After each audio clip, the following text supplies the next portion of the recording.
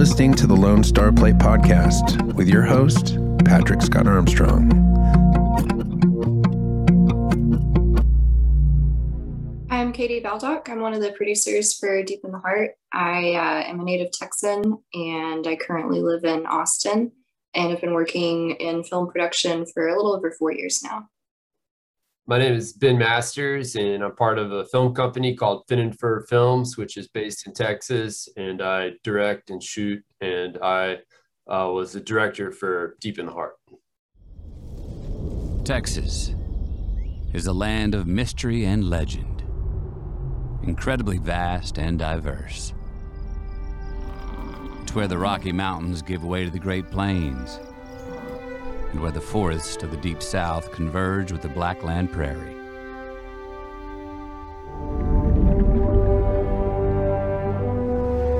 From the spring-fed rivers that bless the hill country to the tropical forests of the Rio Grande Valley, Texas gives life to animals found nowhere else and attracts migrations from across the hemisphere.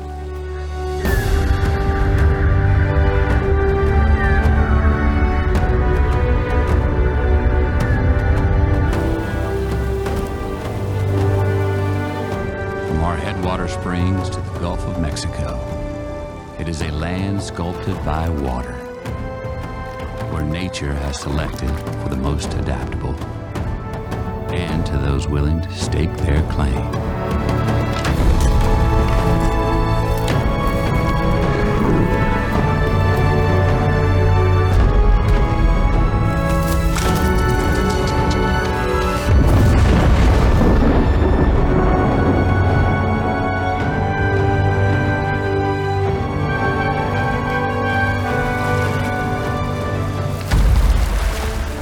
For the very first time, this film will celebrate the natural wonders of Texas.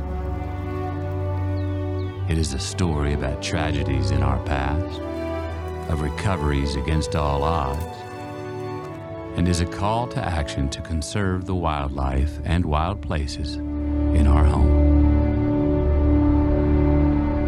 This is a story for all who love Texas.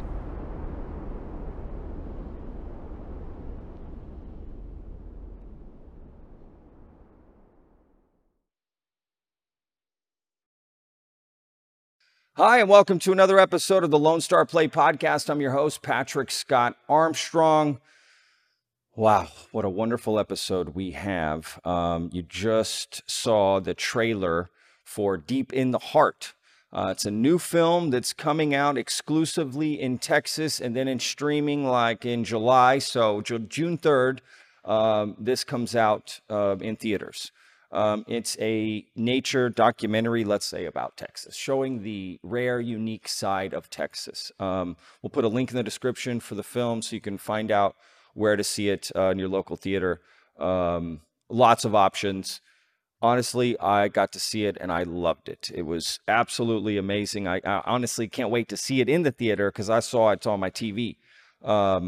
Showed me sides of Texas I've never seen. And I've been all over Texas, seen everything. Love it. If you're a Texan, you're going to love this film. Really focuses on, the wildlife of Texas and conservation and just beautiful. Some shots are just amazing. Of Texas skies especially are just like ridiculous. They're so good. Yeah, the cinematography is amazing. And guess who narrates it? Lo and behold, one of our favorite Texans. Come on, Matthew McConaughey. He killed it. Just such a great narration. He adds a nice element to it, to the film, and depth, and gives it some validity. It's a great film. So if you can, please check it out. This is a great film, to explore the behind the scenes, how they made it, why they made it. And what we can do for Texas conservation. It's a great film, a lot of great, cool behind-the-scenes stories with the film. And what makes this episode even more special is we teamed up with Factual America. That is our sister podcast. We'll put a link in the description for that. We've done this before, so if you're new to the show, we have done that before. We have done shows with them before, so this was cool. And that's what Factual America does. They do documentary films, right, and discuss those. So, boom, we put them together here, right? It was a perfect fit. So I tagged along and threw out my stupid questions when I could, and I apologize. Hope I didn't let you all down. It's a great episode. They do a good job of explaining everything, and yeah, I was my dumb old self. So anyway, great film, Deep in the Heart. It's directed and written by Ben Masters and produced by Katie Baldock, and Jay Kleberg. I'm going to assume that's how you say it. And again, narrated by Matthew McConaughey. Again, we'll put a link in the description for this, right? So check it out. And again, you already saw the trailer, so get pumped. Go see the film. All right, let's jump into this interview. Enough of me blabbing. Here we go. Deep in the Heart, the film is called. Again, in conjunction with Matt Sherwood of Factual America. And yeah, we have producer Katie and Ben, the director and writer, to talk about it. So great episode. Hope you like it. Check it out. And yeah. Oh, real quick before we get to it, our social media, please don't forget, check us out online, Lone Star Plate TX. And if you're watching on YouTube, hit that subscribe button. All right, guys, let's get to it. Enjoy. Ben and Katie, welcome to Factual America and the Lone Star Plate. How are things with you, Katie? Things are good. We just had our world premiere of Deep in the Heart on Thursday and have gotten a lot of great feedback from it, and getting ready for the theatrical release of the film on June 3rd. So lots of exciting things happening. Okay. And Ben, how about you? I'm just glad nobody slept through my movie the other night. That's hilarious. I love it. Set the bar here, right? You're like, let me just put the bar here. We're good. Yeah, hey. Wise film producer once told me the key to meeting your goals is to set low expectations. So, well, if I can share as a, because this was sort of and thank you so much for your flexibility. I mean, this was sort of a last minute arrangements, and as a middle-aged man with a big glass of red wine watching this late at night, I didn't fall asleep. I was riveted. So if that's if that's a thumbs up, a backhanded compliment, obviously, but please take it as it's intended. Just to remind our listeners, we're talking about the film is Deep in the Heart. As we've already heard, the theatrical release is coming limited, if you can describe a Texas-wide theatrical release is limited, on June 3rd. Are there other plans for theatrical releases in the U.S., or what are we looking at in terms of streaming? How are people going to be able to see this in the weeks and months to come? We have no other plans for theatrical release outside of Texas currently, but it'll be playing in about 60 theaters across Texas. So pretty widely available in Texas theaters. In mid-July, we'll be streaming on Apple TV, Google Play, so it will be available for audiences outside of Texas in July. Okay, that's excellent news. Although, and I wish I had this opportunity, I would highly recommend going to the theater, because that cinematography on a 15-inch screen just doesn't do it justice, I have to say. So do come if you can. If you're anywhere in Texas, it's on the website. I know I'm from San Antonio. I saw there's a bunch of Santikos theaters there that are showing it. So do check it out. And certainly we've got a lot of, we're a UK-based podcast. We've got a lot of more than half of our viewers and listeners are US-based, and I know a decent number in Texas. So do check that out. Ben and Katie, so most of our listeners, we're going to be releasing this in the next few days, week or so, ahead of the certainly the around the time of the release, the theatrical release. But Ben, maybe we start with you. What is Deep in the Heart all about? Maybe you can give us a little synopsis for our listeners.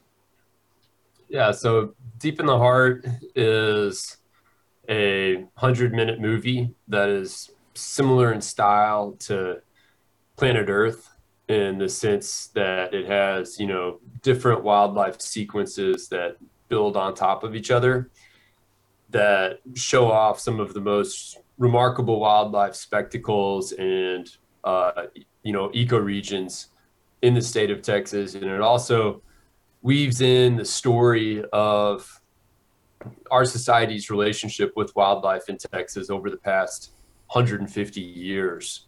And then, the movie begins with the great slaughter of the bison on the plains, and, this horrible loss of our wildlife in Texas. And then it shows these amazing recoveries that we've had in the state, as well as, some opportunities for us to do a lot better in, ensuring that we conserved our amazing rivers and bays and, functioning ecosystems here in the state. I studied wildlife biology, so this has been a passion project and a real dream come true to get to show off my state. I think that's a very good point. I think, because having been born and raised there, I'm aware, but I think probably for a lot of listeners, both in the U.S. and internationally, they think of Texas and they think of tumbleweeds and desert and things like that. But it is probably one of the most ecologically diverse set of ecosystems that you could imagine in one sort of place, isn't it? I mean, maybe you could give us a little bit more on that, because it's quite amazing what you are presenting in your film. You often would have to go around the globe to find these different ecosystems, and they're all in one state, Yeah, if you look at where Texas is positioned, and also it's just massive size. I mean, we have a little bit of the Rocky Mountains out west. We have, some of the swamps and pine forests in East Texas, and then it merges with the Great Plains up north. Then we have this amazing band of hill country, right there in the center with the Edwards Plateau, with this awesome aquifer system that just brings life to like 12 different rivers that then flow down to the Gulf of Mexico into this really elaborate bay system that's protected from the Gulf. That is, just an incredibly rich coastline. And then the southern tip of Texas has more of like a subtropical or Tamaulipan thorn scrub type of ecosystem, where we've got these, animals like ocelots and these tropical species. So Texas kind of has a ton of different ecoregions inside of it, but then it's also situated in the continent to where a ton of our butterflies and bats and birds that go, north to south during their annual migrations, they get funneled through the state because we have mountains to the west and the Gulf of Mexico to the east.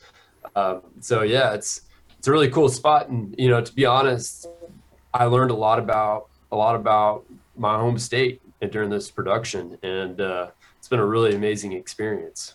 Yeah.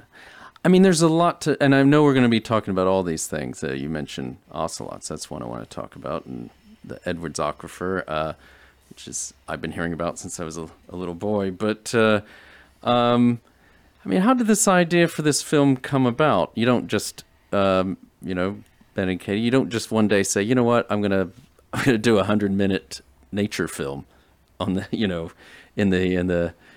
like Planet Earth, or do a David Attenborough or whoever. I mean, this is quite a challenging and quite an amazing film that you're bringing to the screen. I mean, how did the idea for this come about, and how do you go about making a nature doc like this?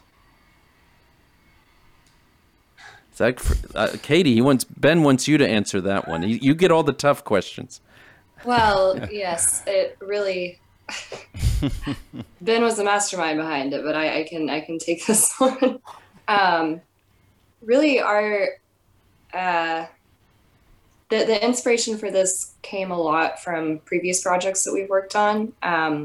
One of those being the ocelots. We were filming ocelots for probably a few months before we started on Deep in the Heart. And just the more we've learned about different wildlife species in Texas, different ecoregions, it really brought our awareness that there's a lot of these wildlife stories that people don't know about. And like we discussed previously, there's a lot of misconceptions about Texas, ideas of like what Texas is, that in some cases it's true, in some cases it's not. So we really just wanted to show what we have here and the diversity of the landscapes and the wildlife and the fragility and resiliency of the natural resources that we have. So it's really just been kind of accumulation of inspiration from past projects that we've worked on, the biologists that we've met, the wildlife species we've been able to see, and just wanted to showcase that to the rest of Texas. Well, I mean, since you brought it up, I mean, let's talk ocelots, because I seem to remember coming across a news story a few years ago where, I mean, we thought these were mythical beasts, or whether they even existed anymore. You guys must, and that would have maybe been in my hometown paper, and I think as you have a whole segment on them, but you've got to probably have some of the, they're very hard creatures, I gather, to get on film. Or to track down, but you guys must have some of the most, probably the best footage ever of ocelots, I would imagine. I mean, maybe tell us a little bit more, our viewers, listeners, what we're talking about. This guy keeps talking about ocelots. What are we talking about here when it comes to this thing? It's another one of these great stories that you interweave throughout this doc. Yeah, so ocelots are an endangered cat species that live in South Texas. They're about 30 pounds, similar looking to a jaguar or a leopard, but smaller. And they're just a beautiful, beautiful cat. They are pretty isolated as far as where they live. So there's pretty small populations. Populations that exist are pretty fragile. But we started trying to film ocelots about 3 years ago. And really what allowed us to do that is advanced camera trap technology. So because the cats are so elusive and there's so few of them, it's not like filming elk or certain bird species where you can just go out and see them. They live in really dense, thick thorn scrub habitat that's difficult to get through. And you could be walking through this landscape and there could be an ocelot 10 feet away from you, but you wouldn't be able to see it just because it's so thick. So we set out camera traps they're high quality cameras inside of waterproof boxes essentially. And they're connected to beam brake sensors where if an animal walks through, it triggers the camera to turn on and then it starts filming. So that is what allowed us to get so much footage of ocelots in the wild. And we do have the first known footage of wild ocelots in the United States. And it was just, we thought that it was a very slim chance of getting any daytime footage of ocelots because they are typically nocturnal. And we were really surprised by how much we were able to see. I think in a year of filming, we got over 5 hours of footage of ocelots just in the daytime. That's not including nighttime shots. They really didn't seem to mind the presence of our cameras being there. And it was just really, really special to get that intimate look into how they interact with each other, how a mother interacts with her kittens and teaches the kittens how to hunt and provide for themselves. So that was a really, really special opportunity for us. Well, let me jump in real quick here. Yeah, go ahead.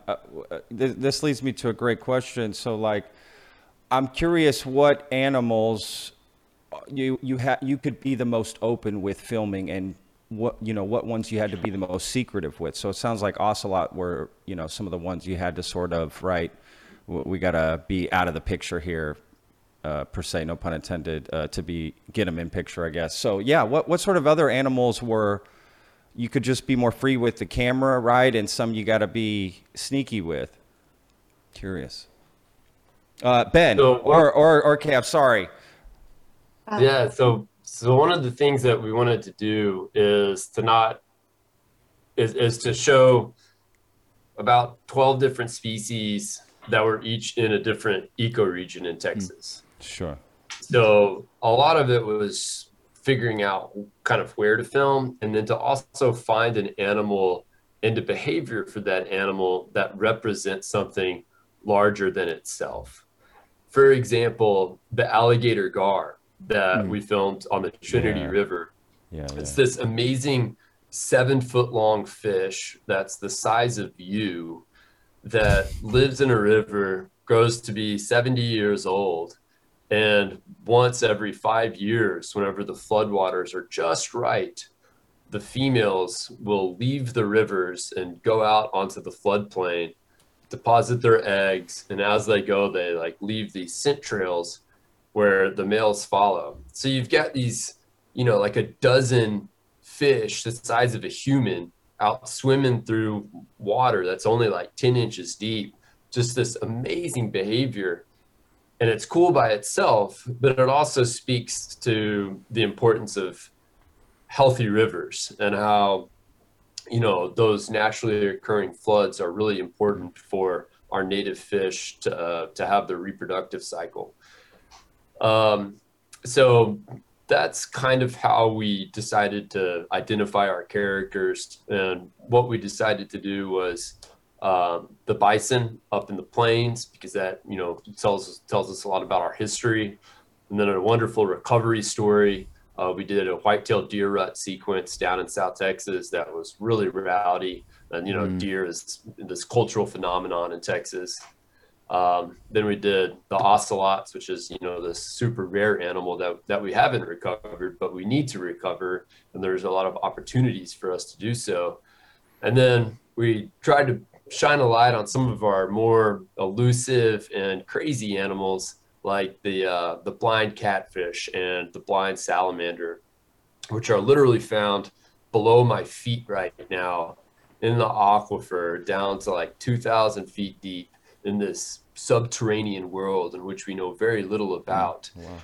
And they've just adapted to these cave systems. There's enough nutrients that soaks through the soil where it's created this whole evolution of life where stuff doesn't have eyes and they just kind of creep around and eat each other, which is really crazy. But, they're also connected to us in a sense because they rely on the same healthy aquifers that support our springs, which, bring life to our rivers.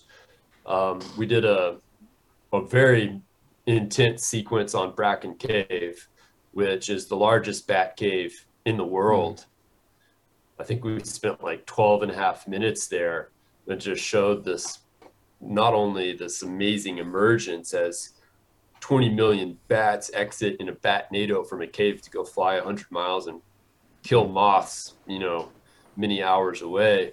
But everything else that comes in and preys upon these baby bats as they learn how to fly. It's a really cool sequence. It's unbelievable.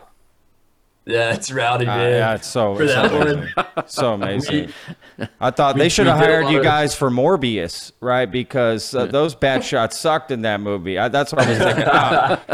They need to bring these guys in. No, honestly, and being from Texas, I'm in Dallas right now. Like I'm a Texan. Like seeing, and I lived in Austin for a long time. I'd never seen the bats like that. That was really cool. Honestly, quite amazing, to be honest. Yeah, it was pretty wild. The editor and I, Sam Klatt, kudos, hats off to him. We watched a lot of horror films for that sequence to figure out how to do jump scares properly and then how to like set up the music and make it as scary as we possibly could. Wow. And we succeeded. On the premiere night, I looked up in the front row and there was like this 7-year-old kid that like had to leave the scene. Ben's all, yeah, scared a kid. Oh, bam. I haven't had a chance yet, but I'm going to show it to my 9-year-old, so I'm going to see how I'll let you know how he reacts. But yeah, Katie, I know I shouldn't be proud of that, but like, no, I love it. Totally I love it. I love it. It's great. Ben, I think you're referring to my nephew. Oh, really? Yeah. Well, sorry about that. Poor kid. But I didn't say anything bad about him. So No. He recovered. Timid kid from East Texas. That's right. No. Hey, that's real. I mean, that's a real, that's like legit stuff. No CGI in that, right? Those are real bats. No, like you're gonna jump and get scared, and there was a trap one too. There was a trap part that got me too. That was honestly my biggest jump scare in the film. I don't know if you remember with the trap one. That got me. I was already tense at that moment. Yeah, I was already tense at that moment though with the traps, but yeah, that was a well edited sequence. I'm really proud of that one, and just kind of shows the reality of what these mountain lions have to live with in Texas. But to keep going through our list, we did a beautiful dark skies sequence out in West Texas. We have the darkest skies of any national park in the United States. A black bear story, this amazing story of how they're coming back. A mountain lion story. I'm not going to give away anything there because you got to go see it and see what happens. But it's scary, like you said. We showed a story of hope in East Texas and how many of these forests have regrown, and through those forests flow these really amazing rivers in the eastern half of Texas that support this gigantic fish, the alligator gar. We show a spawning sequence, and then we kind of take the rivers out into the Gulf of Mexico, and along the way we show all the life that it brings to alligators, to migrating birds, redfish, and then the movie kind of climaxes at the end or finishes with this really beautiful coral reef that growing up here I didn't even know that we had. But there's a coral reef off of Texas. So yeah, it's a true journey across the state. It has some of our most charismatic animals, and it also has some of our most unknown. Yeah. And we could take each one of those. So in trying to weave these, in weaving all these stories together, sort of cut to the chase because there's plenty to talk about. But what is the point? What's the message you're trying to get across? You're trying to reach Texans, and is this a bit of a call to action in terms of this is where we've been, this is what we have achieved to make up for some of the past wrongs, but yet a lot more still needs to be done. Is that a fair enough assessment? Yeah. Yes, I think, excuse me. A lot of times when looking into conservation issues, really all over the world, it's easy to get really discouraged by animals that are being endangered and going extinct, and ecosystems that are being impacted by human activity. It's easy to kind of get down and lose hope on that, but at the same time, a lot of these wildlife species and ecosystems are resilient, and when given the room to recover, they can. And in some cases, that just means humans stepping back and allowing it to recover. We've seen that with the forest in East Texas, by just purchasing land and allowing them to regrow. In other cases, such as the ocelots, that involves human interaction with us stepping in and taking measures to recover those species. But regardless, there's always stories of hope, and that's what we hope to show with this film, is that yes, there's a lot of work we have to do, and there's a lot of problems that we have to solve, but there are people and organizations that are working on doing that, and there's a lot of actions that people can take, both in large and small ways, to contribute to that recovery. I think your website certainly has links to many of these organizations, but do you want to at the risk of leaving someone out, but maybe give some more shout outs to some of these people, because how important were they in the making of this film? A lot of the organizations and biologists were critical in the making of this film, whether it was donating money or giving us land access or providing information. One example is, again, back to the ocelots. The population that we filmed in South Texas is on private land, and we had access to, it's the East Foundation.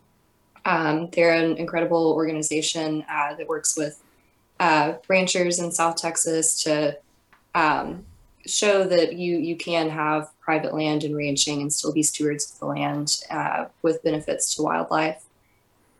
So East Foundation, Cesar Clayburgh Wildlife Research Institute in South Texas, both were really critical in helping us get footage of the ocelots. And just examples like that all across the state. The Nature Conservancy in West Texas, their properties where we filmed mountain lions. The San Antonio Zoo helped us with the blind catfish and blind salamanders. So every single sequence that you see in the film, there are organizations and people behind that contributed to us making that a reality and that are doing work to conserve that ecosystem or that species. Okay. And amazing. And then how about I mean, you mentioned something financially, but these nature docs aren't cheap to make. Were they also involved in sort of, how did you, I mean, I don't want to get into the business side of this yet or at all really, but the sort of, I mean, how did you get this, how did you get backers behind this film? I mean, Texas has a lot of individuals that have made a lot of money, and it's also an extremely philanthropic state.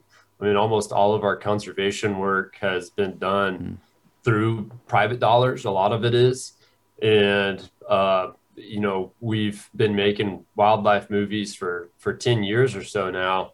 And we've just developed a network of people who think that film and movies is money well spent whenever it comes to, promoting their goals of advancing the education of conservation and of wildlife. And so we were able to apply for grants and reach out to individuals and philanthropists in Texas that funded the film. And, I think that's something that's also kind of unique to Texas, because we have, the people that can fund this kind of stuff. And I'm extremely grateful for it, because it's very expensive. We had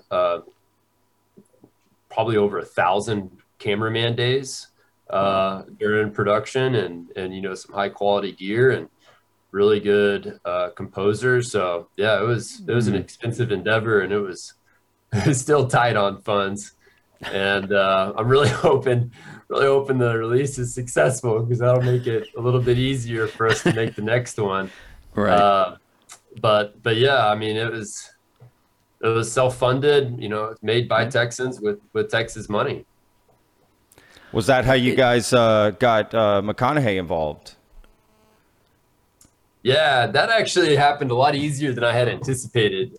We got to a rough cut stage, and I called his agent. I just Googled McConaughey's agent and sent him. Yeah, called him on the phone, and he actually picked up. Told him about the project, and he asked for some sample footage to send to Matthew. And Matthew saw it and was like, "This is awesome! Like, this is just amazing.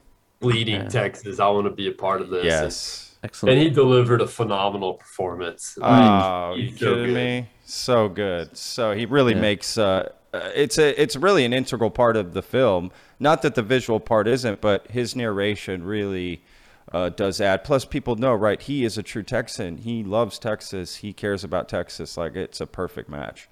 It really is. Yeah, he's amazing. Even a nice little dig at Oklahoma in there. Yeah, I saw it. I thought, yep, perfect. Look, that's what we do here in Texas, right? We always. What's the best thing about Oklahoma? It's close to Texas. That's, that's it. So look, I get it. No, I loved it. Yeah, he added such a great element to it. What was his narration? Okay, so you had already shot some stuff, brought him in afterward. Did he narrate with a finished rough cut sort of thing, that sort of style, like, or did he help with his narration, then help to the edit somewhat, if that makes sense, like help direct the edit? It was a dance. Yeah. It was a dance. I did the temp narration, and we actually got to a soft lock, a soft picture lock, and then Matthew came in and did his narration. And what we discovered is Matthew's voice is it like almost has a melody to it, where he strings together a complete thought almost as one, and it's very legible, and it has just like such an iconic, beautiful voice. Oh yeah. Whereas my tip narration kind of had these pauses and halts, so it was a lot more spread out. So he delivered it, and then we had to maneuver a couple scenes around to make it fit just right, and some of the words rolled off better for him, but overall it worked out really well. Yeah, it's amazing. Wow. Really? Was he at the premiere the other night? No, he was on a shoot. It was a bummer. Wow. Well, that's really, no, I agree with you. I think it's, what a bit of inspiration. If it was always so easy to just call someone up and say, hey, do you mind narrating this film? But that's, it's all about your message, right? And the footage, right? I think that probably had a lot to do with it. In your past work, I'm sure, Ben, and what you guys stand for. Yeah, I'm sure that had a lot to do with it. Yeah, and it speaks to the values that Matthew has as well. Like he cares about this kind of stuff. Absolutely, yes, 100%. Yeah. All right, guys. Hope you're enjoying this episode. We are not going to be talking about our sponsor in this. Please stay tuned till the end of the video to hear more about our sponsor, Texas Real Food. Instead, I'm going to tell you about a segment called Reheat. It is where we look back at a past episode we've done, okay? And just remind you about it. So right now what I want to do, because this is a great nature documentary about Texas, I want to focus on another documentary that a Texas documentary that we had the pleasure of interviewing the people behind that film. And we'll put a link in the description, but basically it's about Molly Ivins. And I just think that's such a wonderful, contrast to this, but still about Texas. So please check that out. It's a great documentary, but also a great episode. So again, we'll put a link in the description for that and the famous Molly Ivins. Yeah, it's a great episode. So, all right, guys, let's get back to the show. Again, the film is Deep in the Heart, and we are speaking with Ben and Katie, who made this film happen. All right, let's get to it. Maybe we can talk a little bit about the cinematography, because I think that's what's so, you've made a very artful and stunning film with that. That must you've already talked about the number of man hours you had, and it doesn't happen overnight. That must have been a conscious decision when you were making this film, that you wanted it to be something that was stunning as well as telling these Texas stories. Oh, well, thank you for the compliment there. The director of photography, Skip Hobby, was kind of the guide of how many of the scenes were shot. And kind of how we went into it is whenever we would go and shoot a sequence, we would have an idea of what that sequence would be about. But because it's nature and it's not scripted, you don't know what you're going to get. So what we would try to do is get the critical behaviors first. And whether that was a buck fight, whether that was black bears climbing trees to get, acorns, or whether that was, the alligator gar spawning, we went for the critical behaviors first, because without the critical behaviors, there was no reason to get any of the establishing shots. So we went for the critical behaviors. Once we got them, we were like, all right, how do we then build out this story with the right light and with the right type of setting that is going to take you into that critical behavior, and then also to look at coming out of the transition as well into the next scene. So throughout the whole process, as we would shoot, we would bring the footage in, ingest it, kind of put together these rough string outs and just kind of see how the movie was playing together, which then guided a lot of the shooting. But it was all small teams, and you know, none of us are super experienced cinematographers. We just watched a ton of Planet Earth 2 and saw what other people were doing and figured it out. Yeah. And was this all, I mean, how many years did this take to make? And was this most of it done during the pandemic? Yeah, so this started in 2018, and we shot most of it in 2 years, but there was kind of some pickups and stuff. Yeah. And we didn't shoot, you know, the entire time. Some of the shoots only took an afternoon, like the alligator gar sequence took an afternoon, whereas the mountain lion took a year. I mean, we had camera traps for a full year. Yeah. Wow. Yeah, some of the Texas sky shots were unbelievable, right? Like with the clouds and I mean, there was shots of Texas in this I've never seen captured before, but I've always known about Texas, right? When it's like when you try to tell people, describe a Texas sky to people, it's hard. You got to see a bunch of them and like, you know, put it together, right? Like y'all did such a great job of just showing, you know, really these unique parts of Texas, even for people that are from here, right? Like I learned things about Texas I had no idea, and I've, you know, lived here my whole life. It's crazy. Yeah, amazing, really. I mean, if you've never been out to Big Bend and seen how dark the skies are, you really don't understand it or comprehend it. I grew up in East Texas, and we have dark skies there, but I had always heard about dark skies in Big Bend. You can see the Milky Way, and you don't fully understand it until you see it. Yes, I agree. Yes, absolutely. Yeah, it's a beautiful part of Texas, Marfa, that area too. Yeah, absolutely. Y'all did just such a great job of capturing, again, parts that a lot of people go out and capture, but I don't know, just the way y'all shot it. It was a great question, Matt. I've seen The River and the Wall, and you had similar. Was Skip and Hobby involved with that as well? Because that you had some similar, similar. I mean, it was very evocative. I mean, I remember commenting because just so you know, back when we first got started, one of the first films we did was The River and the Wall. That one of our illustrious sponsors talked about, who's also got Texas connections. And I remember thinking you could actually, I could feel the heat coming off of one of the scenes when you're filming out in West Texas. So, what's your goal? You want people to come out of the theater, Texans to come out just inspired, right? And what can we do? Because I think you made a very good point, Katie, and something that Patrick and I were discussing beforehand. And we've, as you know, on Factual America, we've had a few now of these nature docs, and they run the gamut. And certainly, not long ago, many nature docs were all trying to scare the hell out of us, and maybe rightfully so. But we know most people, when you scare them and shock them like that, they basically kind of go comatose and go into a bit of state of inaction.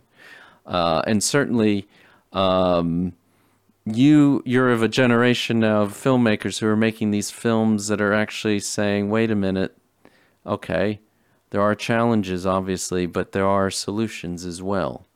And there are things we can do. And yes, sometimes we take steps forward and sometimes we take steps back. But on the whole, if we all get pulled together, and there are things that we can do, whether we're part of big organizations or, I think as Ben was saying, in Texas, which is a very interesting point you were making that, how much of this is done through the private sector. But what do you want to have? What do you want this film's legacy to be? Yeah, I think it's a tricky balance to reach between highlighting the urgency for action without making people feel discouraged, and a good balance between doom and gloom and hope.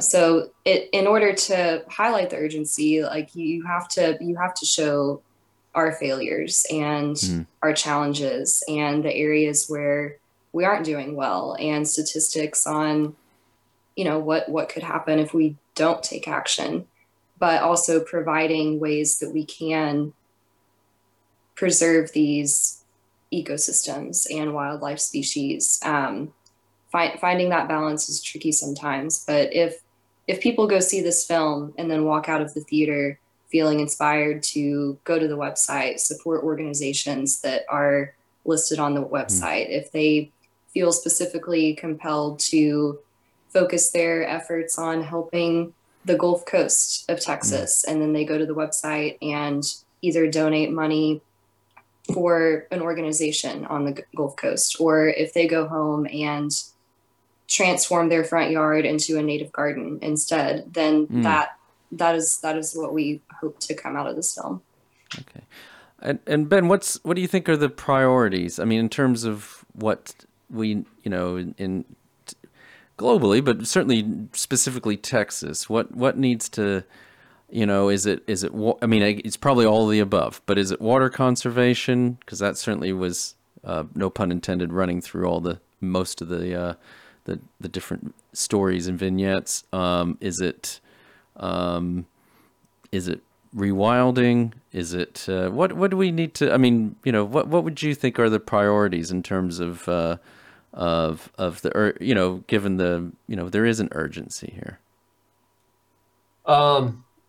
Well, before I dive into the priorities, I do want to acknowledge that what we did in the credits, like the film ends, and then right there it tells you many different ways in how to get involved. Like, here's how you can sign your support for TPWD to begin managing mountain lions to ensure that they have a future in our state. Like, here's what you can do to get involved in ocelots.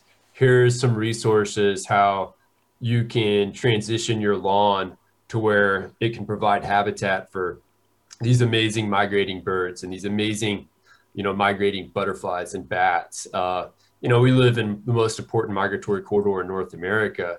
And if you have, a lawn, you can provide habitat for that stuff. And I mean, that's really cool. That's better than having some stupid exotic plant that just looks pretty. You tell that to your landscaper. Yeah. And absorbs tons of water. Yeah, exactly. Yeah. But like as a society, in Texas, a lot of our endemic animals that are found nowhere else, they're primarily water-based. And water is an issue that an individual can't fix. An individual can do things to reduce their use on water. But at the end of the day, if government doesn't make the decision to, put the right actions to ensure that we have healthy rivers and healthy aquifers, and, kind of delegate those tasks out to different water conservation districts, that would be the biggest shame of all, because, Texas rivers are absolutely integral to our identity. And it should be very alarming to people that just in the last 50 years, we've lost 1/2 of our major springs in the state. Yeah. And, it's not like a political thing. It's not a left or a right thing. It should be something that everybody gets behind. And that was really important to us with the messaging of this film, is we didn't want to alienate people. We wanted to bring all Texans together and be like, hot damn, our home is fucking rad, and we should make sure to make it better. Yeah. That should be your tagline, I think, for this hot film. Damn. Texas is fucking rad. Fucking rad, yes. You'll get more wider distribution. Right there on the poster. Yeah, it needs to be. You've got it right there. But Katie, that went well with our messaging about the film being family friendly. Yes, yeah, exactly. It is. Well, you know, I mean, I would finally get one of my teenagers to watch, but I mean, this is, you know, I think, and that's a very good point too, because one thing I haven't done, I have a family, and I do want to, and I know Patrick's got some nephews and stuff. You know, I do want to sit down and watch this with them, because I think it's a great film that they will really appreciate, especially since they haven't grown up there. But you know, this water thing's interesting, because I mean, I'm of an age. When I was a little boy, all we heard about was it was absolutely verboten. You could not build on the recharge zone for the Edwards Aquifer. Lo and behold, 50 years later, there's like, I mean, as you say, the hill country is the fastest growing part of the state. There's buildings. I mean, many of the people who are going to be coming to see your film live in the recharge zone now, and in subdivisions and developments. And, you know, is that... At the same time in the film, you mentioned that a lot of areas have now been protected. I don't know if that's through Nature Conservancy or, you know, which is a great organization, or how they've done it. But you know, is the water issue? You've mentioned it's a big one. It certainly is the big part of this Texas story. But is that are there anything? Is there anything specific? Is there any legislation? Or are there anything that's going to be happening in terms of protecting Texas's water? There's a lot of stuff that happens every single day with Texas water, and some of it's voluntary. It's not regulatory. Actually, a lot of it's voluntary. One of the organizations that is supported in the credits is Texas Water Trade. And what they do is they take a look at who has the rights to water, and they figure out ways to buy those rights, and then, you know, either put them back into the river or put them back into the aquifer. And whenever you take a look at something like Austin and Barton Springs Pool, think about what that does to the economy and to the culture of Austin. Like, if it was needed for them to raise, you know, $100,000 to buy the water rights that were critical for that spring to flow, it would be a no-brainer. That's what they're doing pretty much to across the state, is saying like, all right, like, you know, these water rights used to be here. Let's buy these water rights. And if that brings fresh water into the Gulf, then that's going to provide, you know, this economic benefit for recreational fishing and shrimping and Gulf coastal tourism. So they're just shifting these things around and working with the system that is, because it's Texas. You know, regulation is a bad word, and it's just important to know the landscape that we're working with. And but yeah, I mean, I was super inspired. I mean, across the state, everywhere we went, we found landowners and a lot of private folks doing stuff, as well as like public and private-public partnerships. It's a great time to be in conservation, because you can actually do something, and there's plenty of opportunity. Yeah, I think that's well. What struck me too was we used to hear that C word doesn't get used that much anymore in some ways. We always hear about the environment and things, but conservation it's almost a sort of a I mean, I don't mean in a bad way. I mean, it's kind of almost an old school way, but I think it's probably a good way to approach this. Used to hear a lot about fishermen and different hunters organizations and all working on these sort of things and trying to preserve nature for future generations. I mean, what about farmers and ranchers? Are they, I mean, I don't want to make too much of it, but are they slowly coming on board as well? I know you mentioned some of the ones in South Texas with regards to the ocelot, but is this something, do you sense I mean, I guess what I'm getting at, do you, and I'm not trying to give farmers and ranchers a bad name, believe me, but do you sense, I think generally, is there kind of a sea change? People are realizing that actually it is in our interest to preserve, you know, to ensure that we have the water that we need. I don't know if any of these springs can come back, but, you know, to have those all come back into action. Yeah, I think so, certainly. You know, again, we filmed across the state, and now we have the technology and we have the tools to where, if a rancher wants to replant in native grasses, they can do that. Like, we've figured out how to propagate it. We figured out how to, bring these prairies back. And I think that there's tremendous interest across the state from different private landowners who really want to take as good of care of their land as possible. And they get it. Like, Texas is really, really special. And to get to own a piece of that and to steward a piece of that, the people who have that opportunity, they take a lot of pride in it. Yeah. So basically what we're talking about is rewilding the state, isn't it? Yeah, I mean, I think some stuff already has been rewilded extremely successfully. If you look at white-tailed deer, right, 100 years ago there was fewer than 100,000. Today there's 5 million. You look at turkeys, you look at desert bighorn sheep, you look at bison, you look at pronghorn. There's a lot of success stories in Texas, and there's obviously some spots for improvement. The ocelot, we've been dragging our feet on doing reintroductions there, but we definitely need to get some more ocelots on the landscape. Mountain lions, they should be managed with some degree of regulation just so we don't lose that species from Texas. It's so important to our identity, and the current regulations are just from a bygone era that need to get updated.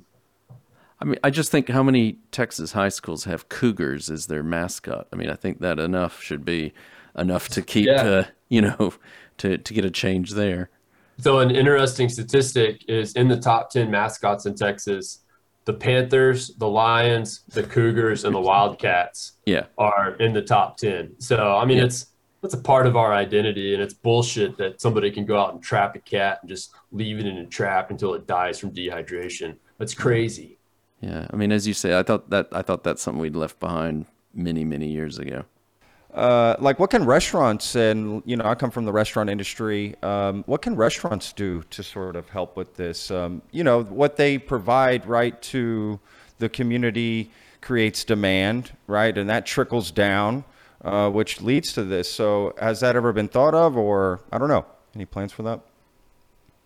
Anybody? I mean, that's not something we go into on the Sure. film, but really just being conscious on the ingredients and where the food comes from and how it's sourced, and as far as getting produce from local farmers, and being aware of where the meat comes from and how it's raised. And there's definitely things that the restaurant industry can do, but it's not something that's touched on in the film right now. But absolutely. To pick up on what Katie's saying also, I think what the film does so well is, and I know, like Ben was saying, I mean, well, there's things we can do as individuals, and there's certain things we, are beyond our abilities as individuals, and we need to work with organizations and things like on water and stuff. But what the film does so well and opens with is that there was this woman who saved the last 5 bison back in the 1880s or 90s, whenever that was exactly. And then basically had them, I don't know how she did it, but she saved them, and that herd that was in Paladura Canyon, I think it's been moved. But now we've got look, we're not talking 5 million as there used to be, but there at least is a herd of bison roaming free in the plains of Texas. And that started with one person, right? Someone who was way ahead of her time. And I think there must be probably, Ben, you're probably being, there's limits to what you could do and being maybe even a bit bashful, but you're probably coming across examples of that all the time when you were going around Texas filming, I would imagine. Yeah, another thing that comes to mind is in East Texas, in the Big Thicket Preserve in the 1940s, there was a lady named Geraldine Watson.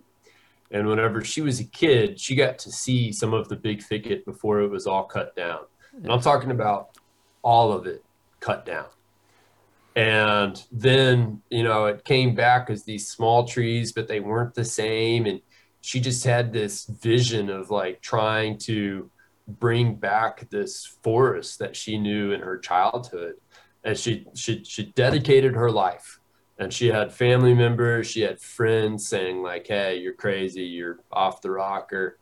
And whenever she died, she could look back and say that she was one of the main reasons and was the force behind the Big Thicket National Preserve, which is, almost 250,000 acres. It's found in East Texas and is one of the most diverse preserves, and was the first national preserve in the country. So you look at these different issues and these different reintroductions and rewilding and these big ideas that we take for granted. They're often started by just a handful of individuals who just won't give up on them. Yeah, absolutely. Activists. Well, and right? Adding on to that, really a big part of it too is public outreach and just sharing the word about the importance of conserving these resources. Because back to Geraldine Watson and what Ben was talking about, a big part of her mission was public outreach in the Big Thicket region. At that time, a lot of people in the area were really against conserving those landscapes and preserving the land to bring back the forests. And so a big part of what she did was just reaching out to people in the community and expressing the importance of preserving that. And I think that's something that anybody can do. If you don't have money to donate to an organization, don't have the resources to, plant an extensive native garden, anybody can spread the word on the importance of conserving. Absolutely.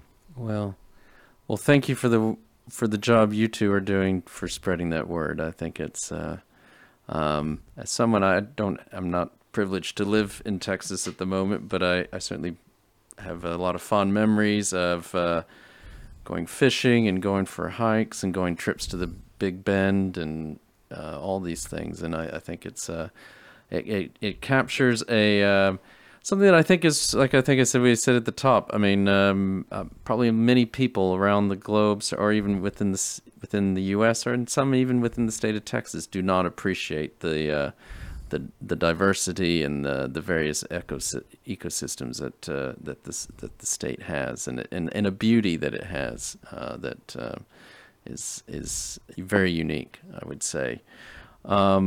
We've already talked about there's going to be a bit of a wider release, but what are the further plans for this film? Once you've got the release in June, wider release, streaming on July. It's just to continue spreading the word. Is that the plan? Yeah, we're going to keep spreading the word, and we've broken down the film into shorter segments to, live as standalone pieces and to give to the different organizations that helped us put it together. And then each of those segments is also going to have, or already has, a curriculum guide so that teachers have the resources to, show their kids, like, this is a bison, this is the history in Texas, this is how it works in that part of the region. So yeah, trying to get as much good out of the footage that we can. That's awesome. Okay. Wow, that's so cool. And I know Patrick on his site, we'll do it on ours as well. We'll have in the show notes, certainly we'll have links to the website and these things. So oh yeah, of course. I've had a look around. I highly recommend everyone have a look at the website. And yeah, there's all these great resources, all these great organizations. Whether it's ocelots or Guadalupe bass or whatever it is that tickles your fancy, there is some organization that you can reach out to or support if that's something that you're able to do. So do highly recommend besides watching the film, watch the film and then go to the website and do what you can. Ben and Katie, you've collaborated on a few films now. I mean, what's next for you? Are you able to think ahead that far? I mean, are you still really focused on this film? But what are any new projects coming in the works? Well, I think we're far from done, but we're not. I'm not ready to really announce anything right now, but there's stuff cooking on the back burner, and it's getting moved up to the front burner pretty soon. Maybe with Mr. McConaughey again. I bet he was like, let's do something again. We'll see. Yeah, there you go. I'm just saying, that's my guess. I want to see how the first one does first. I mean, having a blue chip feature length in theaters is a really, really strange movie and release model. So I have no idea how it's going to do. But fingers crossed, it's super successful, and we can just keep this going. Yeah, well, definitely. I mean, you've another nature doc. I mean, I know you've done nature shorts, but you've also had some that were more, if you say sort of adventure-ish type. We've mentioned The River and the Wall, more character-led. Do you have another full-length nature doc in you, or are you thinking moving in maybe a slightly different direction? I think we'll probably continue to do both. We're coming out with a 50-minute film for PBS Nature called American Ocelot this fall. Cool. But yeah, we're scheming up some feature lengths that are blue chip. I like the nature docs. It's fun. Yeah. You don't have to deal with audio. That's funny. Exactly. But you've got, I mean, that's the other thing we haven't talked about. You've got great, there's great sound to this. The sound's amazing. As you said, yeah. Y'all did a good job of knowing when the music should come in and not, like letting Texas be on stage and in the crowd. It was cool. Yeah. Y'all did a good job of that. Did you notice any of the melodies in the movie? Any of the melodies in the cue? No. In the score? No, like in reference to something else you mean? No, I didn't. Oh no. Yeah. So we adapted the Texas national anthem, "Deep in the Heart of Texas," the song. Okay. Dun, dun, dun, dun, dun, dun, dun, dun, dun, dun, dun, dun, dun, dun. So there's a reason I had that. Okay. I was going to say I had that tune. I had the Bob Wills version running around in my head for the last few hours. That's cool. So y'all did that. So you pulled it out. You extended it out. Yeah. Rewatch it, and you'll get a new appreciation. That's so cool. There's a lot of subtlety and detail in that movie. That's great. Watching it a second time. Pay special attention to the cue. That's cool. That's the Texas. That's so cool. Wow, great job. I got to say real quick, my favorite shot, I hope I'm not spoiling anything, and it's one where the bat is stuck with the cactus, and I feel so bad for this little bat. And then you just see in the background this little snake come around, and I'm just like, no. Yeah, that's when you need to have the cue the Jaws I was like, music. no, don't. And that little snake's like, hey, what's going on over here? Oh, hey, little buddy, seems like you're stuck. Like, I mean, my gosh, that was just like the craziest shot. I can't even imagine seeing that. Oh my God, we got this. Like, what an amazing shot that was amongst many phenomenal shots that were captured. But yes, I agree, and not to spoil it either, but did you know that was potential to happen? I mean, when you're filming that this happens with the bats and the snakes. We did. Yeah, we actually put a camera operator in the snake pit for like a month. I wouldn't want that job. And he had like this gas mask, and he was just like getting covered in bat poop and pee for like 3 hours a night, with the sole job of like get the snake eating the bat. Oh my God. And yeah, he nailed it. It. That shot is just so unbelievable. The way it comes in like out of focus in the background, right? Like if you're not really paying attention, you don't notice it right away. That's what's cool about it. Yeah, it's representative too, right? Like that shot was my favorite. Yeah, it's a great jump scare. And like you don't see it coming. You're like, oh my God, no! That was me. I'm not gonna lie, man. I actually shed a few tears watching the film a few times. My heart goes out to these animals, to be honest with you, and seeing some of the shots y'all captured. Just seeing the bear. Again, I don't want to give anything away, but noticing that. It's got 3 limbs, right? It's walking around thinking, I already know there's a backstory, right? You don't even need to tell me. Just that shot alone tells me, wow, this bear's had a history. And man, that bear got me. I'm not going to lie. That bear living right here with me. I think we're starting to come to the end of our time together, but these narratives, it's, when you're filming with people, you do observational docs. You also don't know what you're going to get, but that's the same thing here with these animals. You've just got to let the cameras roll, and then once you've captured it, that's when you've got these stories, whether it's the mother ocelot or the the bears or the mountain lions. Is that right? Yeah, it's getting the right behaviors and then working with what you have in the edit room in the writing, because there's no reason to write the bat is struggling as the snake comes around, and like you can see that. But so a lot of the writing, it was setting up a scene that then allowed the viewer to have the necessary information that they needed for the visuals to then make sense. And we tried to strip the writing down to as minimal as we could, and just let the animals, and then for the emotional stuff, or for like the prime emotions, it was largely done musically, and the score is just gorgeous. Our composer just really did an amazing job. Hats off and shout out to him. I think just a thought came to me, knowing how, because I know Mr. McConaughey has a young family. Just keep this in mind. I wouldn't be surprised if one of his children thinks the coolest thing that Daddy's ever done is narrating this nature doc. No, also it's because how kids are. You know, he could have won an Academy Award or whatever, but kids are like, wow. Yeah, it is a wow. Daddy's narrating that bat scene. Film for sure. So that's funny. There you go.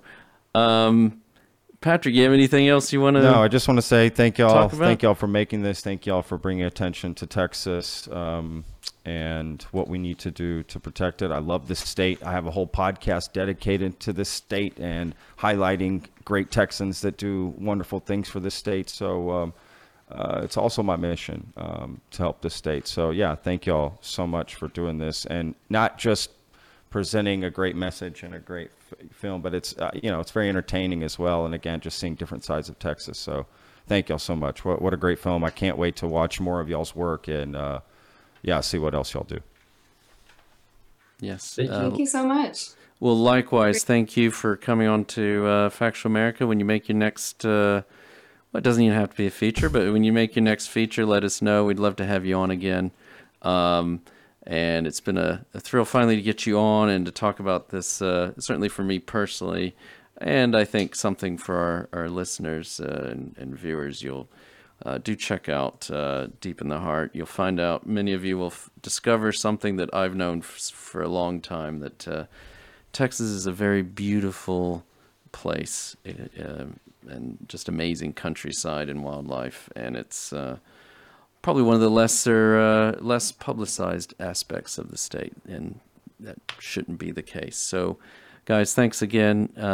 We've been here with Ben Masters and Katie Baldock, the award-winning filmmakers behind Deep in the Heart.